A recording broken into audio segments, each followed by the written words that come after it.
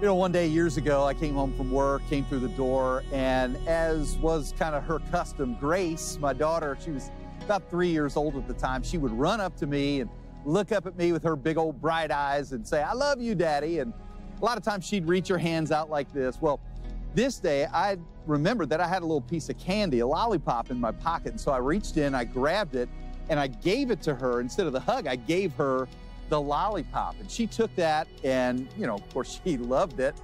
The next day I came home, same time, and came through the door. And sure enough, here comes Grace again, runs up, "Daddy, I love you," and throws out her hands like this for a hug, but immediately turns her hand over like she was expecting another lollipop. I'm like, hey, I know what's going on here.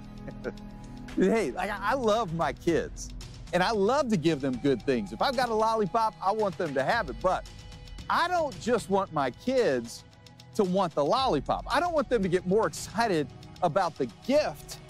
I want them to also be excited, in fact, more excited about the giver. I want them to have a great relationship with their dad. Well, you know, Jesus knew what it was like to want a great relationship with his kids, with his people, what it was like to want the hearts of the people and not just them desiring what he could do for them.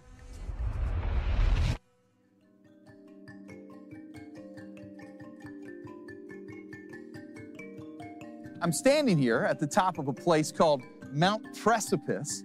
It's in Nazareth, which is Jesus' hometown. It's the place where he spent most of his time growing up. It's about a 2-hour drive north of Jerusalem. It's overlooking the Jezreel Valley. And it is the place of a fascinating story in Luke 4.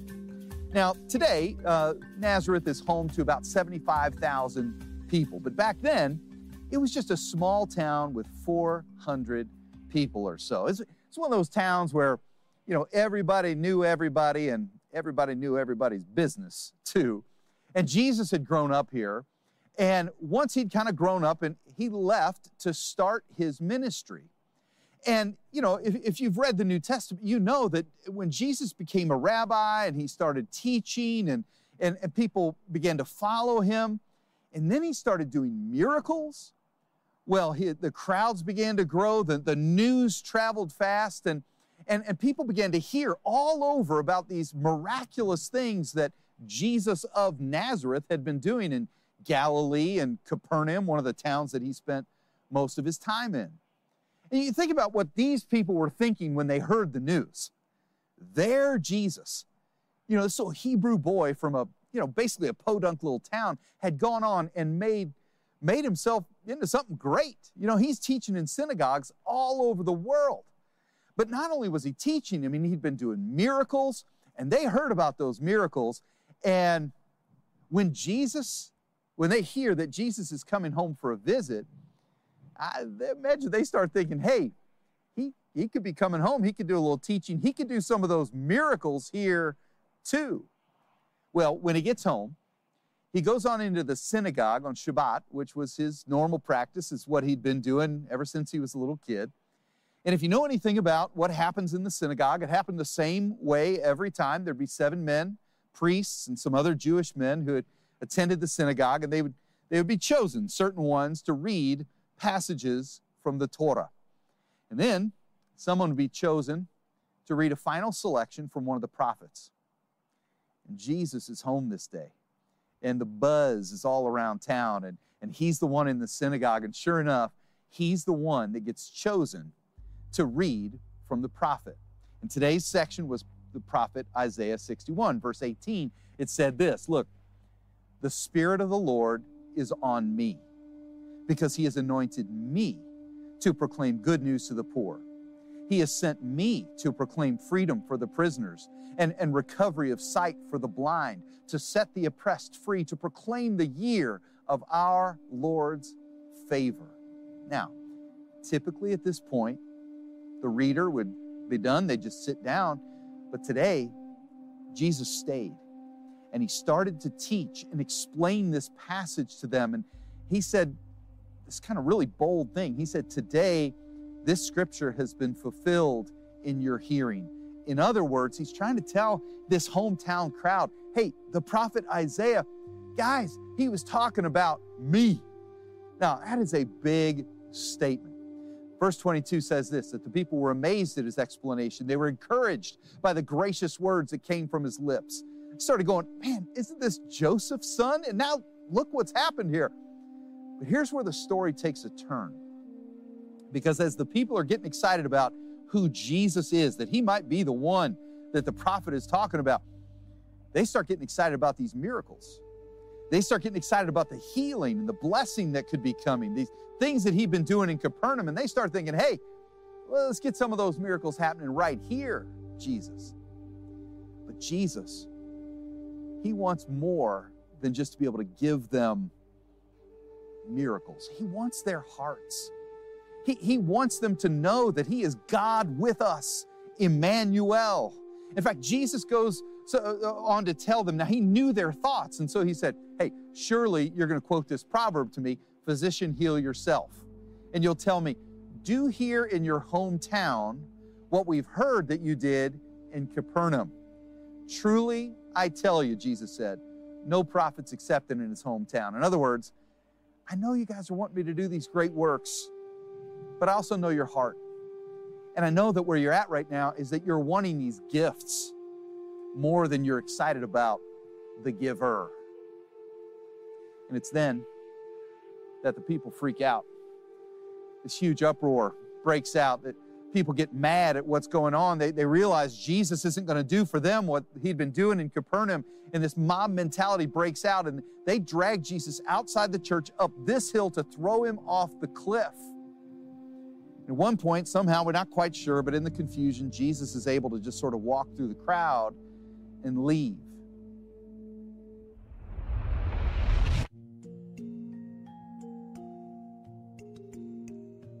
Here's why I tell you that story. Because as I read it, I think to myself, that crowd is a little bit like my daughter Grace. The way she was with that lollipop. Like, they don't care so much about a relationship with Jesus. They just want what he can do for them. Watch this. They want his presence, P-R-E-S-E-N-T-S. They don't care so much about his presence, P-R-E-S-E-N-C-E. Get what I'm saying? And if we're honest, well, we can be like that too sometimes. I mean, here we are at Christmas time. Let me ask you, what's on your Christmas list this year? I mean, surely you've probably been asking for things like clothes or gadgets or, you know, different toys or whatever, but I would imagine when you sit alone with God, your Christmas prayer list, your Christmas wish list probably involves some more serious things as well. Maybe asking God for remission from cancer, healing of a chronic pain, maybe a new job or a new financial situation, maybe a new situation at the job you're in. Maybe you're lonely and you're looking for a friend or really want to see a romantic relationship form. Or maybe for you, you're praying, God, I just want that military person that I love. I want them to come home safe and sound. Maybe for you, you've got a relationship that's just been on the rocks and you really want to see reconciliation happen in that relationship. You know, I don't know you. I don't know your Christmas list, but here's the thing. I'm pretty sure that your Christmas lists aren't greedy.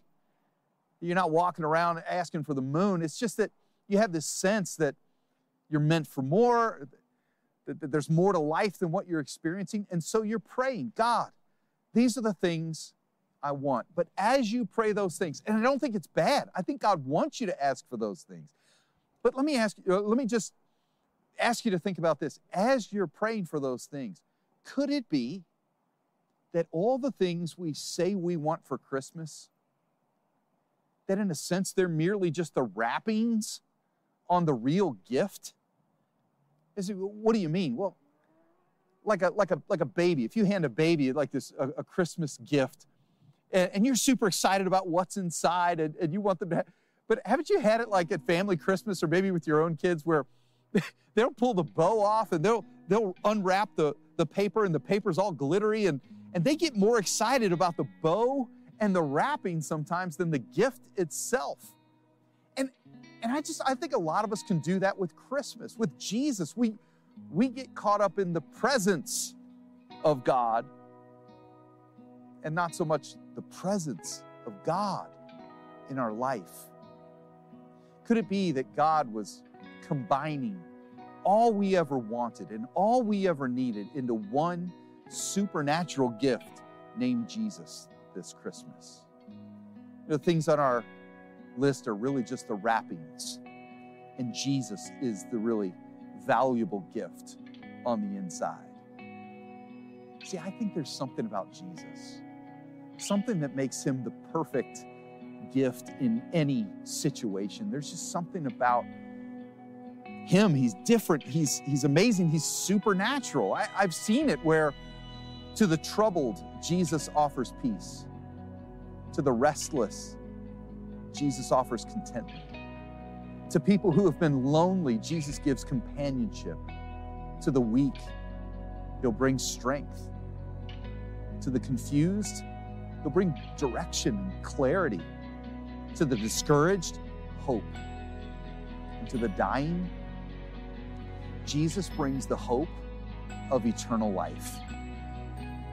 Standing on this cliff here, it's just making me ask myself this Christmas, am I more excited about the presence of God and everything that he can do for me? Or do I need to take some time this Christmas and focus on receiving the presence of God, Emmanuel, God with us in my life?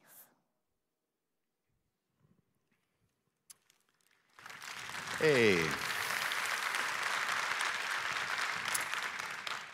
Merry Christmas to you, to our online crowd, to all of our locations, to everybody here in South Barrington. Merry Christmas to you. And I want to take a moment and tell you about some presents that are going to be going out from our church to every incarcerated person in the state of Illinois. And Brian and Stacy Kidd and all their volunteers, so many of you have packed these hope packs, and we actually have students and kids and some at different campuses that are packing today, but these are going to go to every incarcerated person in the state of Illinois. And the idea of hope packs was inspired in part by that verse that Jesus shared in Nazareth on that morning. In Luke 4, I'll read it to you again. The Spirit of the Lord is on me because he has anointed me to proclaim good news to the poor. He has sent me to proclaim freedom for the prisoners and recovery of sight for the blind, to set the oppressed free and to proclaim the year of the Lord's favor. At all of our campuses, here's a little bit more about what happens with Hope Packs. Check it out.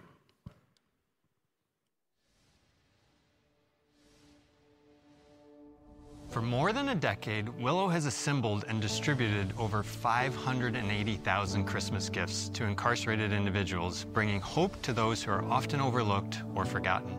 The Bible tells us to remember those in prison as if you were their fellow prisoner. So in 2013, a team of dedicated prison and jail ministry volunteers dared to dream of changing the reality of loneliness for as many incarcerated people as we could. We thought, wouldn't it be great if we could provide Christmas bags of hope to 20,000 people? Then the next year dared to push it to 30,000. And finally, we just said, can we do a bag for every incarcerated person in our state?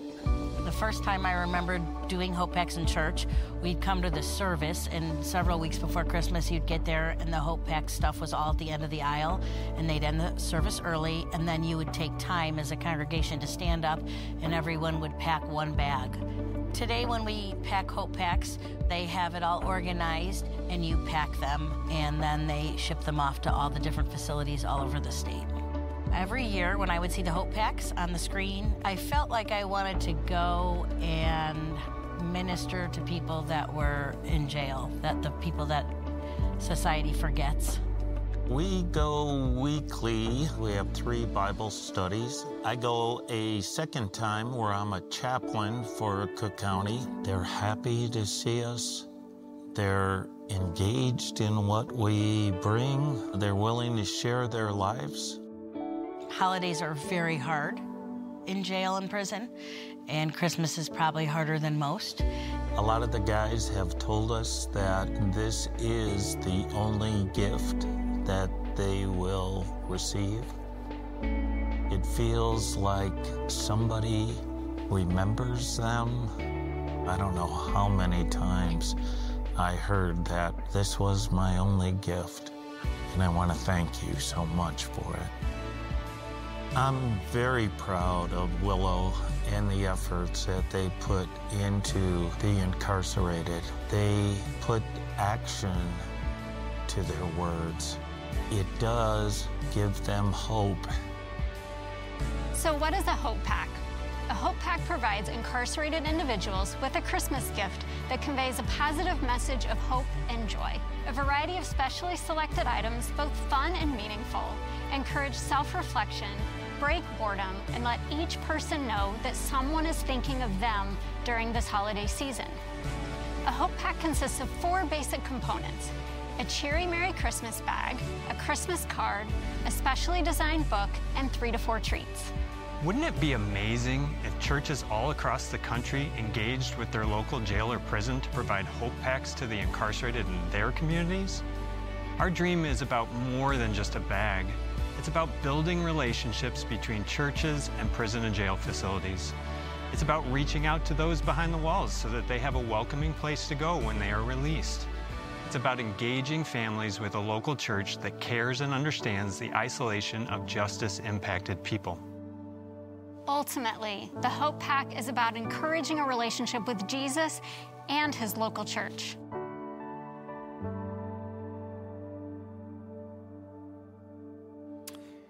Hey, I am told that there are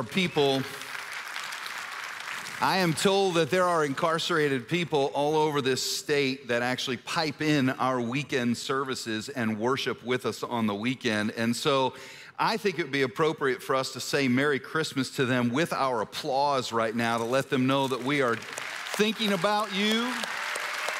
We love you. God loves you. You guys hang in there. I love that. Will you pray with me as we send these Hope Packs out? Well, let's pray together. Dear Heavenly Father, this is it's a special thing that we get to do every year. And Father, I think the first thing that comes to my mind is just a prayer of solidarity, a prayer that says, God, there but by the grace of God go I. Lord, had circumstances been different, had different breaks and different situations happen, Lord, we who are packing Hope Packs could have been recipients for Hope Packs. And we know that those that are receiving these Hope Packs are loved by you. They are seen by you. Father, we pray that they would know that that we believe that you are a God that can set them free even behind bars, and that is because, Lord, you have set us free. You have set us free as we've been imprisoned by things as well. Destructive thoughts, addictions, unjust systems, consequences of our sin, Lord. We ask and celebrate the freedom that we have in Christ. And Lord, we also pray that those that are incarcerated would know that there is a community of people, not just God, but God's people that are right here in Illinois that love them and that are ready to receive them on the other side of this incarcerated season as one of our own.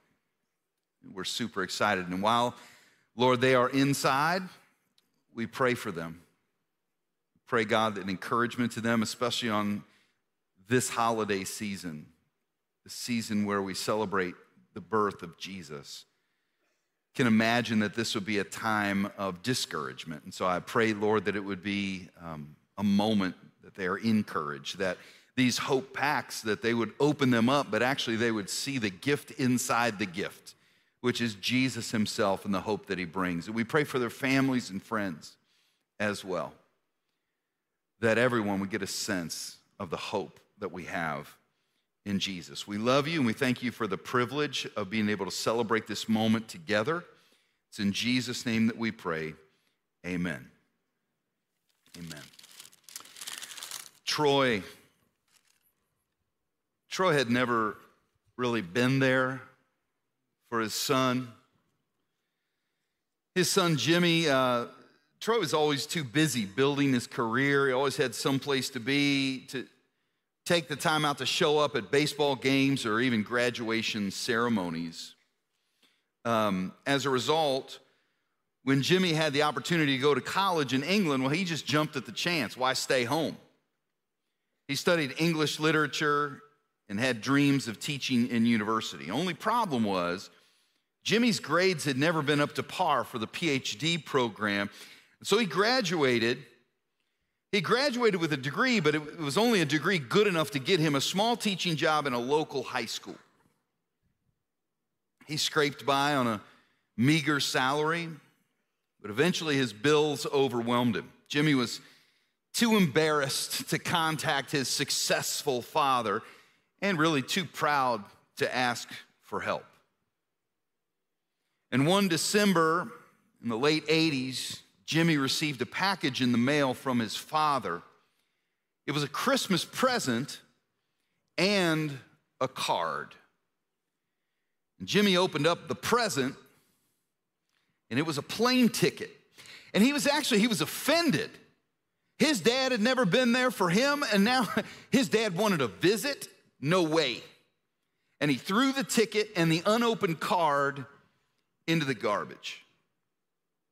A year later, Jimmy gets a knock at the door, and it was a lawyer. It was his father's lawyer. And he had a copy of that card, that letter that Jimmy had thrown away the year before. And it read, "Dear Jimmy, about 6 months ago, I was diagnosed with a terminal disease. If you're reading this, then the disease has gotten the best of me. I'm so sorry for all those times that I was not there for you. I know I can't make up for any of that now, but I just hope that you can forgive me. And maybe the money will make up for some of it. Here's a plane ticket to LA. And when you get into town, you just contact my lawyer and he'll take care of the rest of the business. Goodbye, son. I'm so sorry, Dad." And as it turns out, Jimmy had inherited $4 million from his dad. He'd been a millionaire, multimillionaire, for an entire year, and he didn't even know it because he never finished opening up his Christmas gift. And I think one of the sad things that some people will experience this Christmas season is that they will not finish opening up the gift that God has for them in Jesus. You know, in the Gospel of John, chapter 1, verse 11, it says that he, Jesus, came to that which was his own, but his own did not receive him. Yet to all who received him, to those who believed in his name, he gave the right to become children of God. Folks, I don't know if in your family you ever had a prankster who put a big package under the tree. And when someone opened up that big package, there was just a slightly smaller package. And then when they opened up the slightly smaller package, there was another slightly smaller package in there. And sure enough, you know how the rest of it goes. It goes again and again and again and again until you find the little gift inside. But I give you that imagery because I really believe that when it comes to the presents that God gives, the blessings, the blessing of Christmas, the time when family comes together, when we share special treats and special holiday gatherings, songs that make us feel nostalgic, Christmas concerts, moments where we watch Christmas movies, and as all of those wonderful presents are really just the wrapping around the real gift, Jesus. And so as we start this Christmas season, from the very beginning, I want to encourage you to unwrap and unwrap and unwrap till you find Jesus himself. Not just the presents that God gives us, but the presence of God himself this Christmas. In just a few minutes, the band's gonna come. They're gonna sing a song over you. And at all of our campuses and even online, I just want to encourage you to think about what would that mean for you this Christmas? Could it mean that there are some things that you traditionally do that this year you don't do? To take a little bit of time to focus in on the presence of Jesus in your life? Could it be that there are some things that you used to do? You used to go caroling, or you used to go to grandma's house, or you used to take some time and go through an Advent spiritual meditation every day, or you used to sing that song, or you used to, and this might be the season that you say, you know what, we used to do that as a family, but let's bring that back this year. Or maybe for you, there are some things that you've never done. You've never opened up Luke 2 and read the Christmas story as a family before you dove into opening presents. Or maybe when you've gotten your extended family together before the Christmas meal, you've never paused to bow your head and to just take a moment to recognize the presence of God in Jesus among you. What is it that for you this Christmas would allow you and encourage you to focus on the presence of Jesus with you, God, Emmanuel, God with us this Christmas? The band's gonna sing over you, and as they do, I just wanna ask you to consider those things, or to consider maybe what is your next step with God. Around here, we have rhythms all throughout the year that we practice. Things that come straight from Scripture that we believe encourage people to walk with Jesus more closely. So for someone in this room or watching me on a screen, maybe you for the very first time would say yes to Jesus. To say, I want Jesus to be my Lord and Savior. You know, in the New Testament, when people said yes to Jesus, they believed and were baptized. Maybe that's what God has for you today. Maybe for you, your next step is to just come back next week to say, you know what, I think I'm gonna make church a part of my regular rhythm, that I would come and sing and focus on God's word and be with God's people once a week. Maybe that's a great thing for you to do this Christmas. Maybe for you, there's some area of your life where you feel imprisoned by sin. There's some addiction, there's some stronghold it's hard for you to get past. And maybe for you, the decision today is to say, you know what, I'm gonna find someone who's trusted, whether it's a pastor or a trusted friend or someone in my family, maybe a counselor even. I'm gonna get with that person and I'm gonna share what's really been going on in my life, and I'm gonna ask them for help to overcome that thing. Maybe for you, it's to get on a group or a team, to be a more engaged part of this church where you don't just attend on a weekend, but you become a part of the community, belonging in a group or serving on a team, getting on mission with God. Maybe for you, it's trusting God in some area of your life, maybe finances. But whatever your next step is, I just want to encourage you to take this gift of time, this gift of music, just take a few moments and ask God, God, show me. What is it this Christmas that would help me and my family and my friends draw closer to the presence of God through Jesus? Amen.